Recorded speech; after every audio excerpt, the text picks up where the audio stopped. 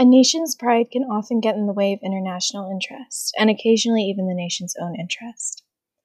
This is the case in the Armenian and Azerbaijani conflicts, where the Armenian ethnic group is split in two and separated by Azerbaijan, who is protective of the land occupied by Armenian Azerbaijanis, despite its unstrategic location and the costly war that results in their defensiveness of the territory.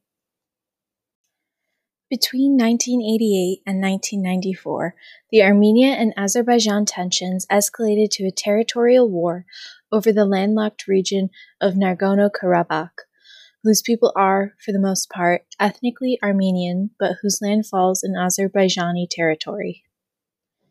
Despite the Azerbaijani jurisdiction, the region is largely self-governed under the self-declared Republic of Artsakh.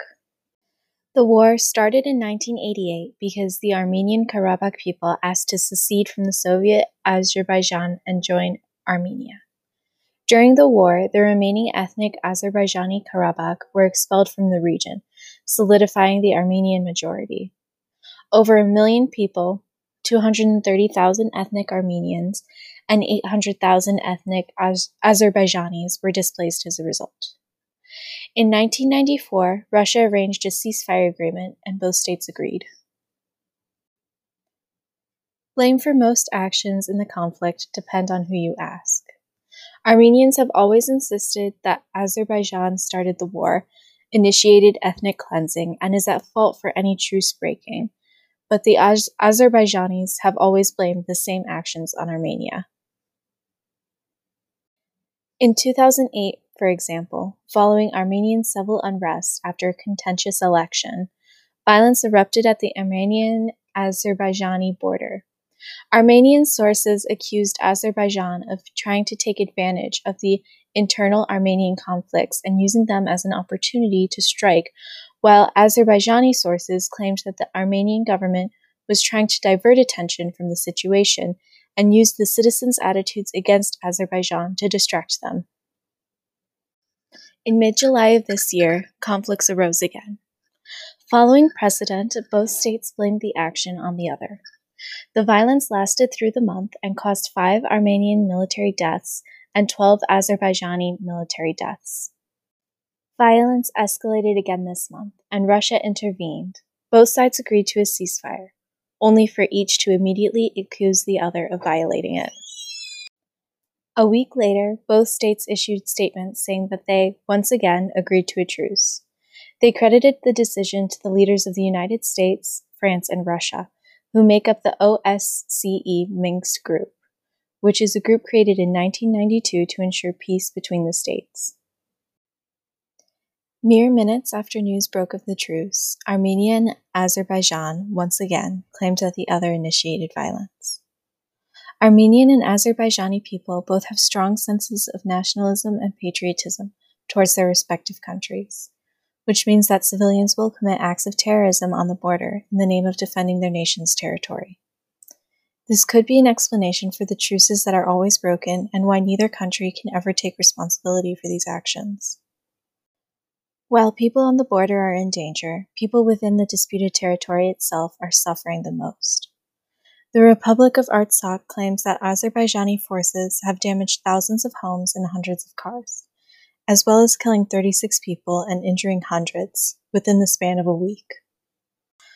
Over half of the Karabakh people have fled the region, but martial law forbids military-aged men to leave, leaving the region with mostly men and the few women who stayed behind with their family members. These people have little concern for COVID-19, despite the unsanitary environments and cramped bomb shelters during air raids.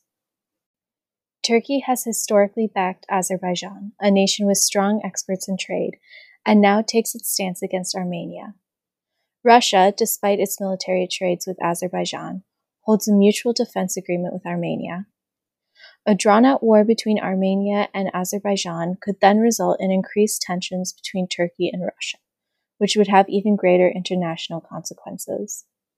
Because of its trade with Turkey and Russia, its exports of oil and gas, and the location on the Caspian Sea, Azerbaijan seems to have a huge advantage over Armenia.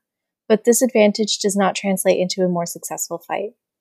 Azerbaijan has made little territorial gain since 1988, suggesting that these conflicts could last longer than anyone could hope for.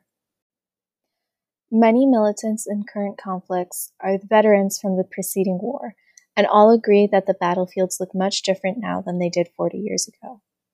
Modern weapons are much larger with higher capacities, and some of them, such as drones, are unmanned and allow one side to hit a target with lethal accuracy without putting their own people at risk. The drones and stronger weapons belong, for the most part, to Azerbaijani troops, but Armenians are still confident in their militia.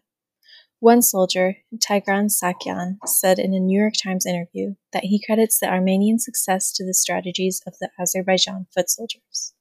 He says, "You knock down one guy and they don't run away. You knock down a second guy, you knock down a third guy, and they keep coming anyway, coming like robots."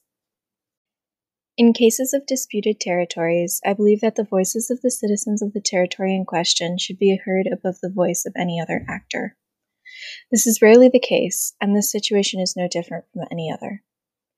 The Karabakh people wish to gain independence from Azerbaijan, but the state's defense of the region is putting millions of lives at risk. The Karabakhs can neither escape nor self-govern because Azerbaijani and Karabakh law.